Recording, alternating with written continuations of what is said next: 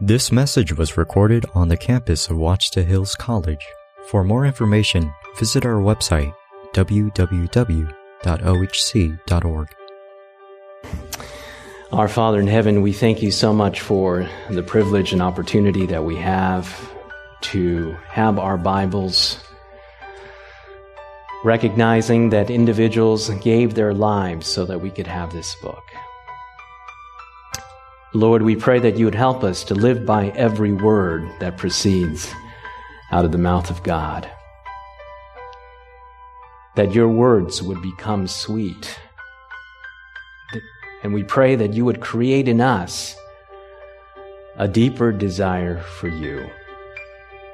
So bless us this evening. Lord, we need help. We need the Holy Spirit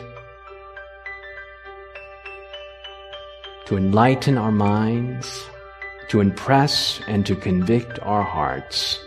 We pray that you would tailor my feeble words this evening through the agency of the Holy Spirit as we reflect on the Word of God, that we would receive exactly what we need individually. Lord, only you can do this, and Lord, we surrender ourselves to you tonight. Speak to us, we pray. For we ask these things in the precious name of Jesus Christ. Amen. Amen. I invite you to open your Bibles this evening to Luke chapter 24 and verse 13. We'll be looking at three different passages this evening. The first one is found in Luke chapter 24 and verse 13. This is known as the walk to Emmaus. I want to read it through and then give some observations regarding this passage. Before we read verse 13, I want to give you a little bit of background, what has taken place prior to this walk to Emmaus. Jesus has died. He has risen. And the disciples do not know what has happened to the body. There's a report from women that have gone to the tomb, and there's a report that his body is no longer there. And there is this unique, fascinating story in the last chapter of Luke, Luke chapter 24, and it takes up a great portion of this chapter. Now, when you read the Bible, it's important to know how much space the Bible writer dedicates to a particular passage. And this space in Luke chapter 24 is significant. In other words, there is a particular point that needs to be brought out by Luke, who wants to enunciate and elaborate a little bit about this passage. And there are two obscure disciples that are going from Jerusalem to Emmaus. These two disciples have never come into the biblical narrative before. This is the first time they come on the scene. Jesus has died. He's risen. They don't know that he's risen. And this is the beginning of a very depressing and downtrodden walk, the 7 miles from Jerusalem to Emmaus. And the conversation is quite depressing. And as the story goes, Jesus walks with them the 7 miles from Jerusalem to Emmaus. So let's pick up in our story here in verse 13. Now behold, 2 of them were traveling the same day to a village called Emmaus, which was 7 miles from Jerusalem. And they talked together of all the things which had happened. And so it was, while they conversed and reasoned, that Jesus himself drew near and went with them. But their eyes were restrained so that they did not know him. And he said to them, "What kind of conversation is this that you have with one another as you walk and are sad?" Then one whose name was Cleopas answered and said to him, Are you a stranger in Jerusalem, and have you not known the things which have happened in these days? And he said to them, what things? This almost becomes painful, right? Because he's Jesus. What's the problem? They think he's dead. The solution, if you're looking at it from an efficiency standpoint, is I'm Jesus. Right? We live in a Western society. It's all about efficiency and effectiveness. The most effective way to cure the problem of the disciples here in Luke chapter 24, and these two obscure disciples that you've never seen before, these are not Peter, James, and John, Cleopas and the other one, we never know their name, is to come up upon them and say, here's my hands and my feet, I'm Jesus. But Jesus says, what things? Now the question is, does Jesus know what things are depressing them? Absolutely. And so he's engaging them in a conversation for a particular purpose and a particular point. What things? And so they said to him, the things concerning Jesus of Nazareth, who was a prophet, mighty in deed and word before God and all the people, and how the chief priests and own rulers delivered him to be condemned to death and crucified him. But we were hoping that he was who was going to redeem Israel. Indeed, besides all this, today is the third day since these things have happened. And yes, certain women of our company who arrived at the tomb early astonished us. When they did not find his body, they came saying that they'd also seen a vision of angels who had said he was alive. And certain of those who were with us went to the tomb and found it just as the women had said, but him they did not see. And here it is. Verse 25, 26, and verse 27. Read it carefully as I read. And he said to them, O foolish ones, slow of heart to believe in all that the prophets had spoken, ought not Christ to have suffered these things and to enter into his glory?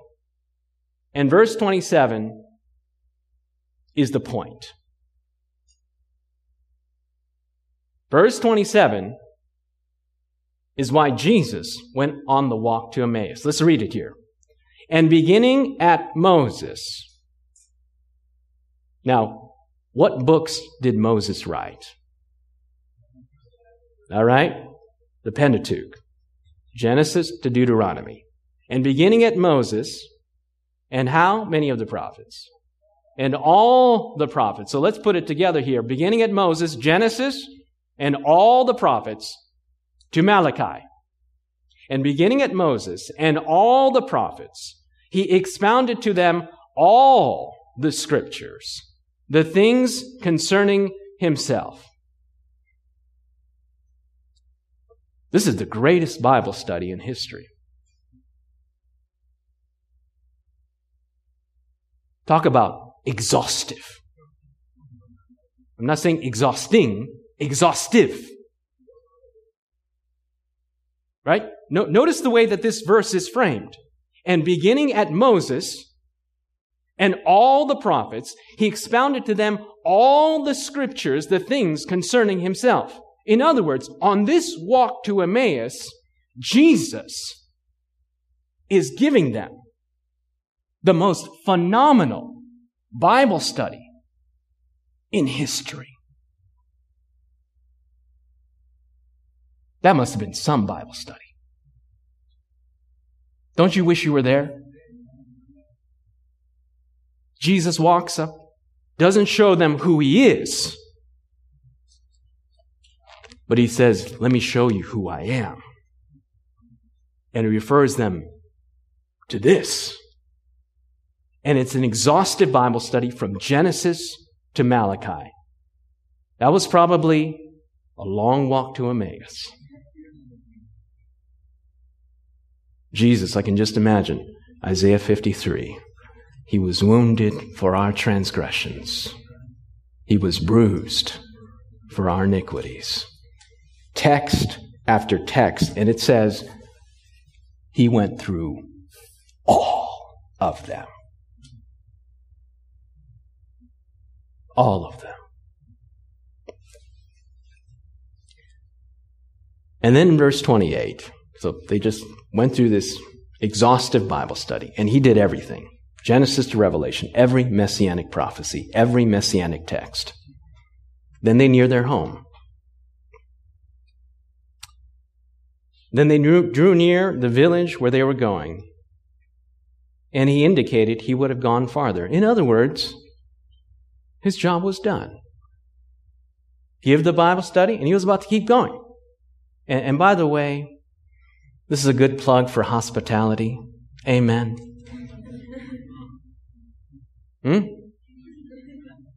I mean, if they did not give the gift of hospitality, they would have missed out on the Son of God. So Jesus is just about, he doesn't intrude in people's homes. He's like, okay, I guess we got here. All right, I'll see you guys. And he's about to walk off. And they're like, wait a minute. Like, hey, why don't you stay with us? Right? Why don't you? So he stays with them. Right? And then verse 29, but they constrained him, saying, abide with us, for it is toward evening, and the day is far spent. And he went in to stay with them. And now it came to pass, he sat down at the table with them, and he took bread and blessed it and broke it and gave it to them. Now this is what's happening. So they're sitting at the table with Jesus, and they're like, hey, can you say the blessing, please? Can you do that? And he's like, sure. And he breaks the bread. And they're like, wait a minute. Like, that looks strangely familiar. Like, and then the Bible says their eyes were opened. And they're like, it's Jesus. And the Bible says he vanished. He vanished from their sight. It's like, breaks the bread. It's Jesus. He's gone. And notice what they said. Their reflection. Then they turned to one another and said, did not our heart burn within us while he talked with us on the road and while he opened the scriptures to us? And so the story goes.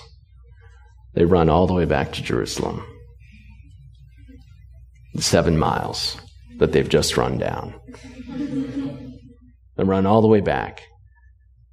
Stumbling, maybe in the dark, but with joy in their hearts. Jesus is alive. Amen? And so they run back. The Desire of Ages says that someone was going back with them. Going back with them, and you'll see it here. They run back to Jerusalem. Let's pick it up. Here in verse 33, so they rose up the very hour and returned to Jerusalem and found the 11 and those who were with them gathered together, saying, the Lord is risen indeed and has appeared to Simon. And they told about the things that happened on the road and how he was known to them in the breaking of bread. And in verse 36, look what happens. And as they said these things, who stood in their midst? Jesus stood in their midst. So here's the narrative. Jesus walks with them down the road to Emmaus, gives a Bible study. They see who he is. Then they run all the way back. Jesus goes back with them, appears to the rest of the disciples, and notice what happens here.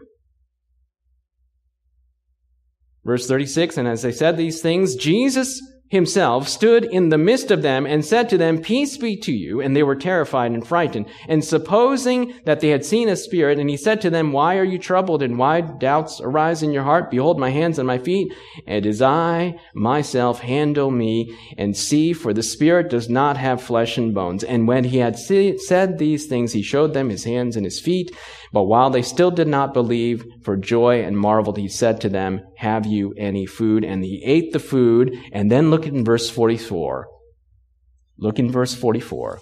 And he said to them, "These are the words which I had spoken to you while I was still with you, and all the things must be fulfilled which were written in the law of Moses." Have you seen that before? "And the prophets and the Psalms concerning me." And look at verse 45 in your Bibles. "And he opened their understanding that they might comprehend" the what? The Scriptures. Another Bible study. Do you see that? So Luke chapter 24 has 2 Bible studies. 2. The walk to Emmaus, exhaustive Bible study. They run all the way back. Jesus follows them, goes to the disciples, and gives them another, I believe, exhaustive Bible study. Now here's the question. Why? Why go through all of that trouble? What's the principle that Jesus is trying to convey? Here's one. Jesus wants them to base their faith on this above any experience. This is it. This is where he wanted them to base their authority, because he could have come up to them and said, "I'm him, light shining from heaven." Like the Mount of Transfiguration, it could have been this spectacular event, and would the disciples have believed? Absolutely. But here, Jesus, one of the final acts of his life before he goes to heaven, the last chapter of Luke, Luke chapter 24, is to give an exhaustive Bible study 2 times. The walk to Emmaus and back in the upper room, to enunciate, to demonstrate, to build on this principle that it is Scripture first above any experience. Even a real experience with Jesus. Jesus wanted them to base their faith on this. On this. Now hold that thought here, because we'll go to our second passage of reflection, and it's found in the last chapter of the book of Acts. Go to Acts chapter 28. Acts chapter 28. Who wrote the book of Luke? Luke. Who wrote the book of Acts? Luke. Who was the book of Acts written to? Theophilus. Who was the book of Luke written to? Theophilus. If you read the beginning of Acts, it says, "The former account I've written to you, Theophilus." In other words, it's the sequel. It's the sequel. So the last chapter of Luke ends with the Bible study. Let's look at the last chapter of Acts. Acts chapter 28 and verse 23. There's Jews that have come to Peter's house. He's under Paul's house. He's under house arrest, and they come to his home to talk with him. In verse 23, "And so when they had appointed him a day, many came to his lodging, to whom he explained solemnly and testified of the kingdom of God, persuading them concerning Jesus from both," listen to this part, what does your Bible say? "From both the law of Moses." Have you seen that before? All right, so here they come to his house, and he's giving a what? In the house. He's giving a Bible study in the house. And notice the way that Luke frames this. He says, he's giving a Bible study in the house from the law of Moses and what? And the prophets. And notice how long this Bible study goes. From morning till evening. From morning to evening. And arguably, the greatest apostle of the New Testament, who wrote the majority of the New Testament, the most preeminent figure in the second half of the book of Acts, is giving A phenomenal Bible study. From Moses and all the prophets. And here Luke, do you think Luke is trying to tell us something? Ends the book of Luke in chapter 24 with Jesus giving a Bible study and Paul giving a Bible study in the end of Acts.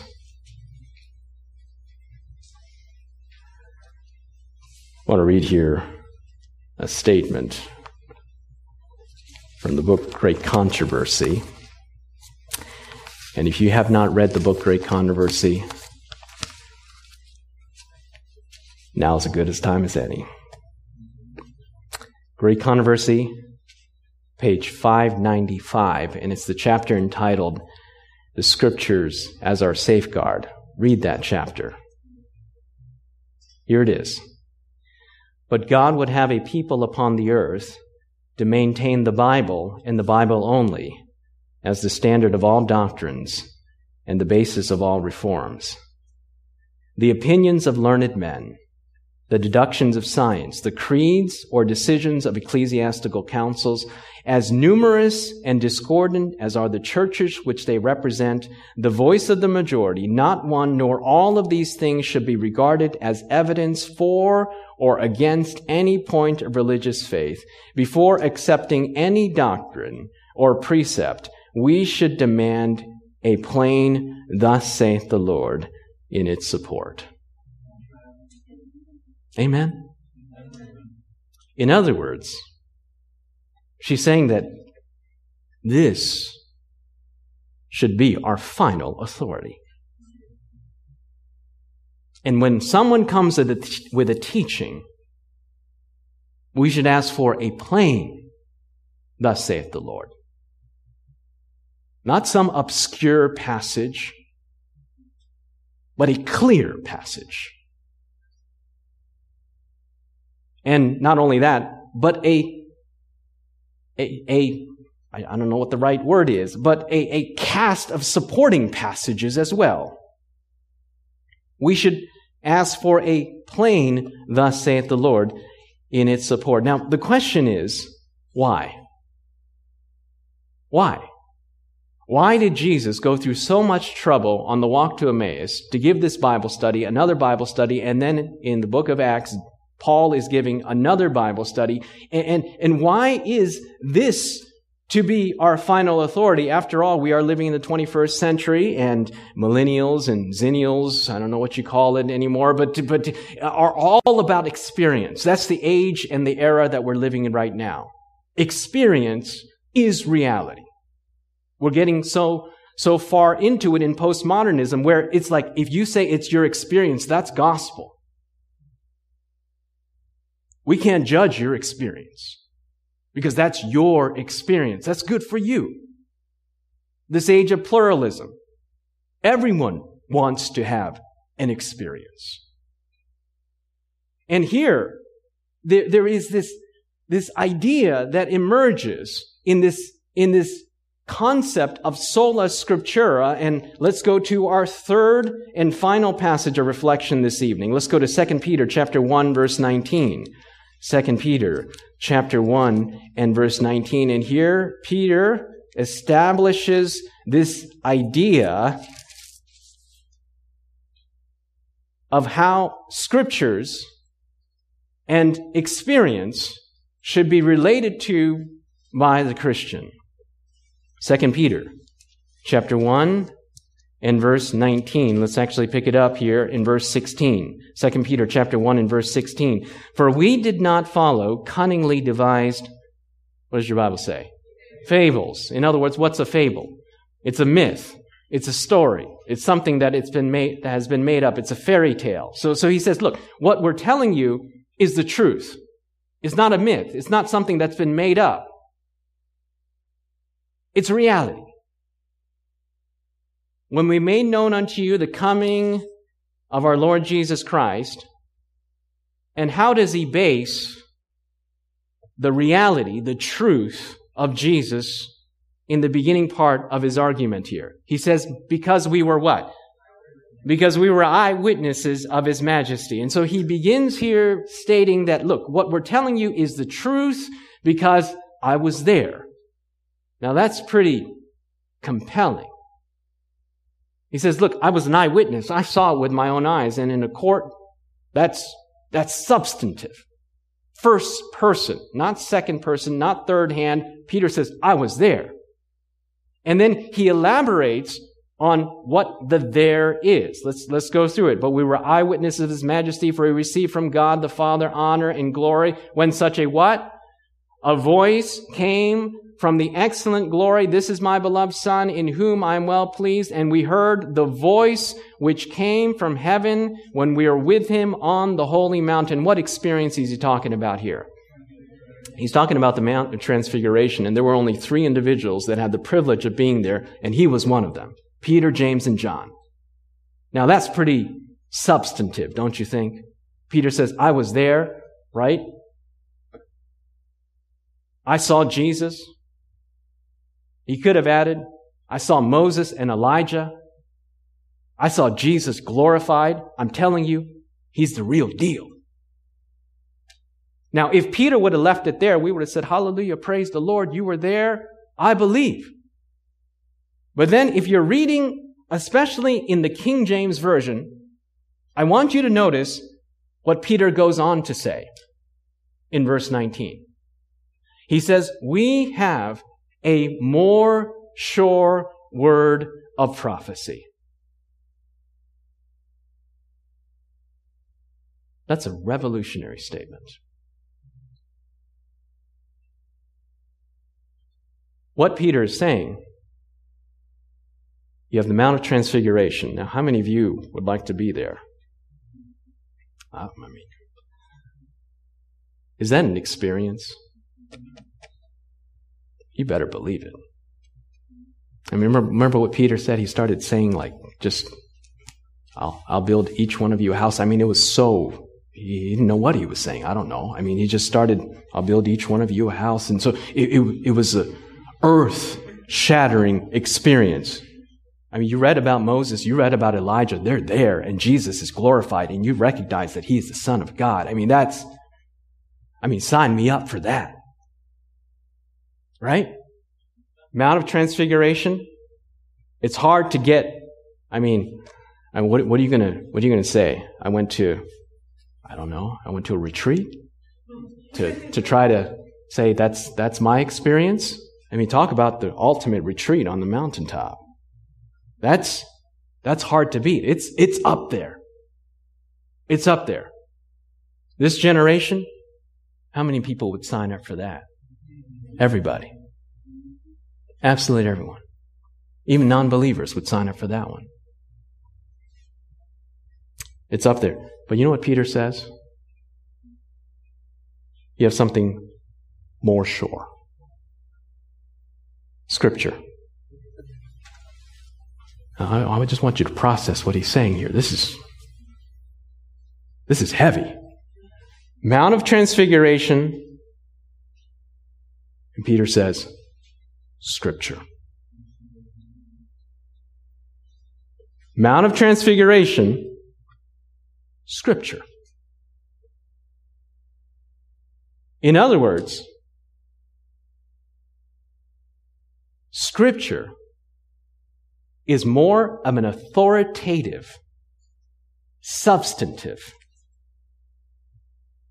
entity, if you can call it that, on which to base your faith.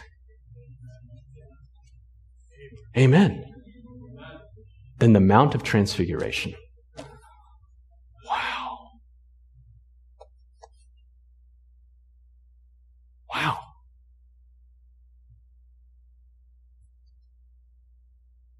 Where should we be spending our time?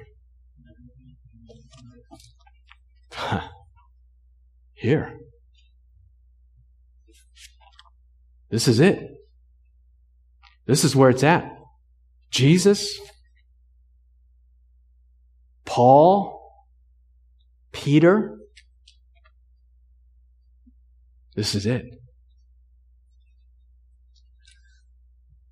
Great Controversy again, page 593. Here's one of the reasons why God has chosen to make this the ultimate standard of authority and not an experience. One reason.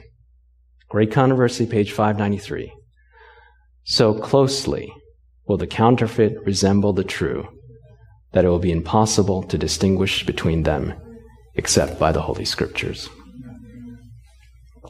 She goes on, page 624, and describes an experience.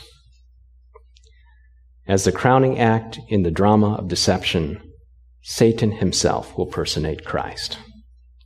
The church has long professed to look to the Savior's advent as the consummation of her hopes. Now the great deceiver will make it appear that Christ has come. In different parts of the earth, Satan will manifest himself among men as a being of majestic, and listen to this, a being of majestic, dazzling brightness, resembling the description of the Son of God given by John in Revelation.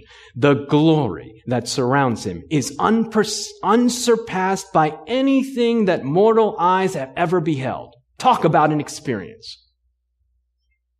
The shout of triumph rings in the air. Christ has come. Christ has come. The people prostrate themselves before him while he lifts up his hands and pronounces a blessing upon them as Christ blessed his disciples upon the earth. His voice is soft and subdued, yet full of melody. He looks like Jesus. He sounds like Jesus. He acts like Jesus. Everything you would imagine Jesus being, that's him. In gentle, compassionate tones, he presents some of the same gracious heavenly truths which the Savior uttered. He's quoting Scripture. He heals the diseases of the people. And then, in the assumed character of Christ, and here's the hook. Now, mind you, he looks like Jesus. He sounds like Jesus. He's quoting Scripture like Jesus. He's doing miracles. He's got the world in the palm of his hand. It's an experience that we can't even imagine. Do you think those people feel something? You better believe it. Do you think the atmosphere feels spiritual? You better believe it. But here comes the hook. And then, in the assumed character of Christ, he claims to have changed Sabbath to Sunday and commands all to hallow the day which he has blessed. He declares that those who persist in keeping holy the seventh day, that's us, are blaspheming his name by refusing to listen to his angels sent to them with light and truth. And then she says, this is a strong, almost overmastering delusion. Why did Jesus, Paul, and Peter say that this is the final authority more than any experience, no matter how authentic it may be? One reason is right here. Because if you're living by experience, you're going to swallow this hook, line, and sinker. You're going to be swept away. And then Great Controversy 625, she says, only those who have been diligent students of Scripture and who have received the love of the truth will be shielded from the powerful delusions that takes the world captive. So here we are.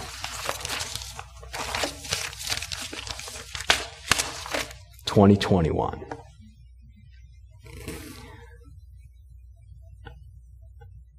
And who knows what 2021 is going to be. And the devil is going to do everything to keep you from this book. Everything. Even supplant it with good things. I was reading Hudson Taylor, and he said, the devil will keep you occupied with innocent things like arranging the blinds to keep you immersed away from this book. And so the theme this weekend, give me the Bible. And if you're in my hermeneutics class, in issues class, remember this book. Amen. Correlated Bible readings. You can find it in your local bookstore in a couple of weeks. Amen. On campus. It's a systematic reading of the Bible and Spirit of Prophecy. They have a 1-year plan, a 2-year plan, and 5-year plan. You're not required to do this. But remember what I said, you receive special grace. Amen. Grace. We got a plan in place so that you don't feel obligated to read, but there's an opportunity to read. Every student that goes through these halls of learning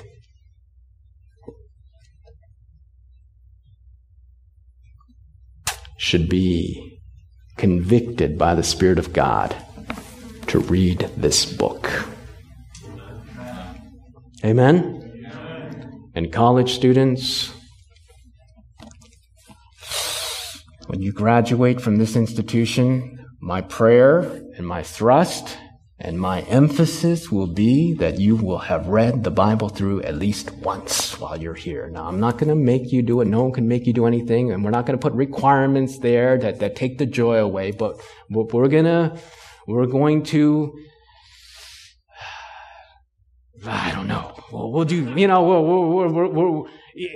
I'm going to exude the passion so that you can feel the beauty of what it is to read this book. Amen? Amen. To read this book. Look, Greek, Hebrew, you can master that, but if you haven't read this through, you've missed the point. You've missed the point. To have read this book through at least once and to fall in love with Jesus Christ. And if this is not the center of our education, we failed. We might as well close up. I believe it is the center of our educational process. That's why I'm here. But this needs to be the emphasis and the passion of every staff member to live by this book, to experience this book. Every student to spend time in this book. I tell you, our phones and the internet is the greatest blessing and it's the greatest curse. Put your phone on airplane mode and open this. Amen. Those emails will still be there. Those texts. They'll still be there. Right here. Right here. Look, there's a storm coming, and those angels are holding back those winds because of the command of God. But one day, those winds will be let go. And we're going to see, if this year has taught us anything, just like that, our life can be changed right away. Overnight. And if you think our Constitution is going to hold back great controversy from being fulfilled, think again. Just like that. Changed. And if we're not living by this, reading it, we're going to be swept away. Be swept away. HMS Richards. I used to have these tapes that my dad had, HMS Richards Sr., Voice of Prophecy. I'd listen to them. When he spoke, I tell you, you knew that the man was a man of God. He read this book 2 times a year. He'd read it very quickly in the first couple of months of the year, and then read it through slowly the rest of the year. Now, the important thing is not just getting through it. Amen. Ellen White says it's better to take one verse, fix it in the mind, than read the entire, whole bunch of pages without a particular purpose in view. Now, if you have a purpose in view and you know what you're structuring, that's different. But if you're just reading aimlessly, it's better to take one passage, memorize it, reflect on it, meditate on it, make it yours. Be transformed by it. And if you'd like help in your personal devotional life, talk to your deans. I'm here, Mrs. Clark, all the staff members are here, the chaplain, your teachers. We're here to help in this process, to live by the pages of this book. I want to read this article that I read from a news website, and the title of this article compelled me to read it. I won't even tell you the website I found it on, because I don't want it to color this article, because depending on your political persuasions, and I try to stay out of politics. I do stay out of politics by the grace of God, especially in the pulpit. But this article, the title was quite interesting, and you'll discover why as I read this article. This is a secular individual. Okay? He says, and this is like a personal testimonial. It was quite unique. He says, things weren't going so well. I wasn't happy. I needed a shake-up in my life, and that's what happened, and I decided to make a career change, leaving my job and coming back to where I was happy in a prior phase of my life. It was risky. For one thing, you're not supposed to leave a job after 3 months. It was a period of transition. And so I started reading the Bible. Secular person. Okay. Now say what you will. Whether you're religious or not, I'm happy to report that those trying times and stormy clouds quickly evaporated as I started reading the Bible. I read Genesis during my last week at my former company. Reading the Bible daily on my iPad was becoming so immersed in my mind, body, and spirit, and part of my routine at times, I physically wanted to kneel on the subway in prayer as I read on the commute to and from work. I never did that, but I did find a routine of standing all the time as I read and balancing myself without holding on to anything. Nearly everything around me seemed to take on great meaning. Spiritual meaning. I started realizing my view on life was changing ever so slightly, and as all these good things happened, I was thinking, wait, really? Why? And what do I have to do in return? I was becoming more spiritual, more reflective. I pondered the meaning of life more. I wrote a post on the importance of being humble and humility, and constantly asked myself during these past 100 days how I can help others more and do more for others. I'm on a mission now, because even though these 100 days are in the past, his goal was to read the Bible in 100 days, I can still carry out all that I've read. I constantly refer back to the words of wisdom that I can apply in my life every day to be a better man and a better human being. And say what you want. But I kind of feel like It's a modern miracle in my life that it's turned out the way that it has. And this is how he ends. I hope that you'll consider reading the Bible too. Can you believe this? A secular website that's got all kinds of, secular. And the title was How Reading the Bible in 100 Days Changed My Life. You never hear someone say, I took a course in biology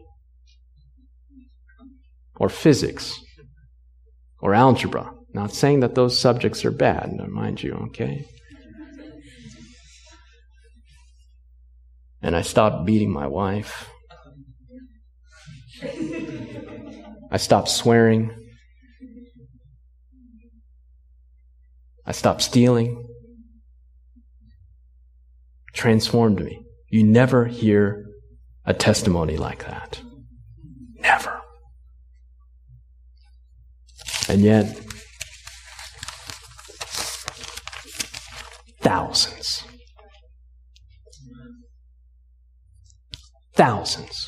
I don't know what the number is, but thousands throughout this scope of human history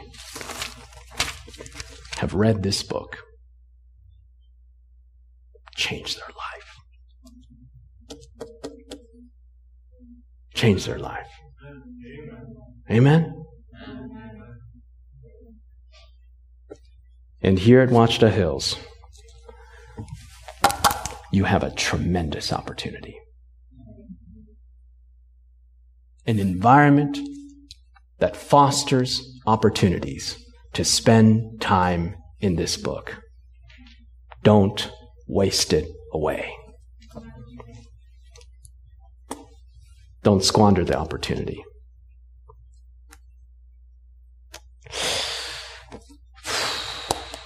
College students, every Saturday, from 4 to 9, we're giving you time with God. This is not time to fritter away, especially with sundown coming so early, to be on the internet. Now, we're not going to be doing surveillance or anything like that. But I encourage you to take advantage of that opportunity to spend time with God in this book. Amen? Spend time in this book. Not only on Sabbath evenings, but every day. Amen? Every day. Spend time, but we're giving you that special time from 4 to 9 to read, reflect on, meditate on this book. Beginning next Sabbath. Take advantage of this opportunity. Amen?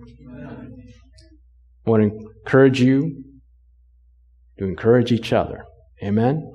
To support each other as we make this and the reading of this a high priority in our lives. Amen? By the grace of God. Now, I want to make a very simple appeal this evening. How many of you want to say it, Lord?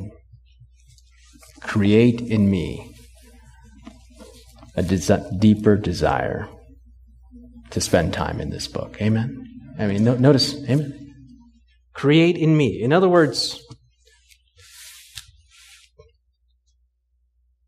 you may or may not desire, and if you desire, praise the Lord, you can say, Lord, help me to desire more. Create in me. It's not as though we have to fabricate something.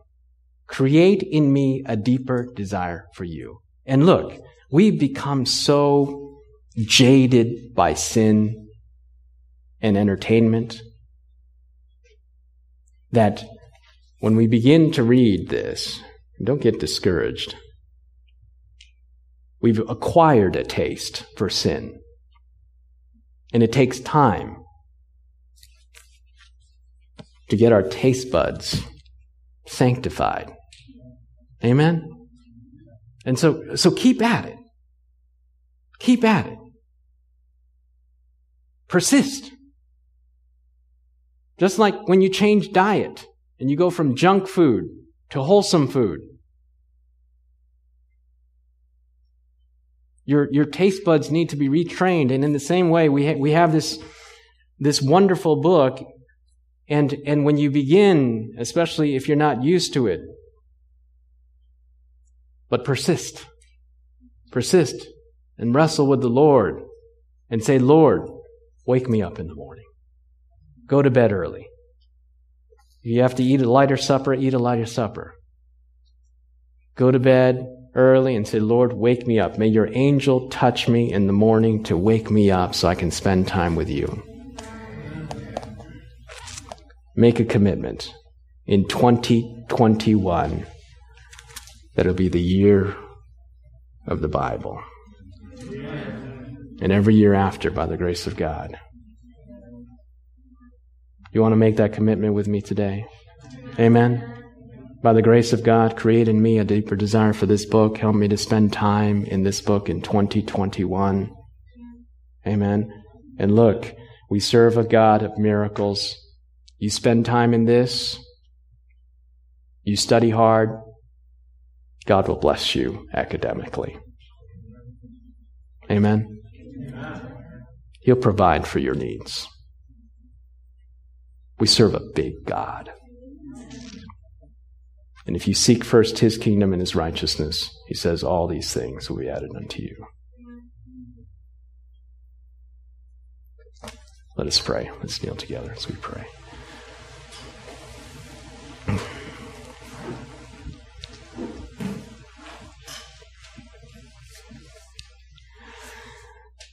Our Father in heaven,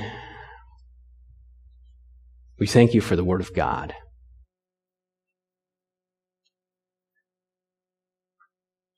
We thank you that your words are spirit. They are life. And Lord, we pray today that you would create in us a deeper desire for you. A hungering and thirsting after righteousness. Create in us a deeper desire for your word. Lord, sanctify our taste. Expel in us the desire for worldly things. Do for us what we are incapable of doing on our own. Lord, help us to fall in love with you through the reading of your word. And I pray that 2021 would be the year of the Bible. Oh, Lord, help us to spend more time in the Word of God this year than ever before. If the events of the past year tell us anything, it tells us that we're hearing the footsteps of an approaching God. But Lord, in your mercy, you're holding back the winds. We have a work to do. And Lord, we pray that we would be rooted and grounded in the rock of Jesus Christ, your word. I pray for every student, every staff member here today. Lord, we pray that not even good things would get in the way of our time with you. So bless us. Help us. We thank you that your biddings are enablings and that within every command is also a promise. So we ask for your help. We claim it by faith, for we ask these things in the precious name of Jesus Christ. Amen. Amen. This media was brought to you by Audioverse, a website dedicated to spreading God's Word through free sermon audio and much more. If you would like to know more about Audioverse, or if you would like to listen to more sermons, please visit www.audioverse.org.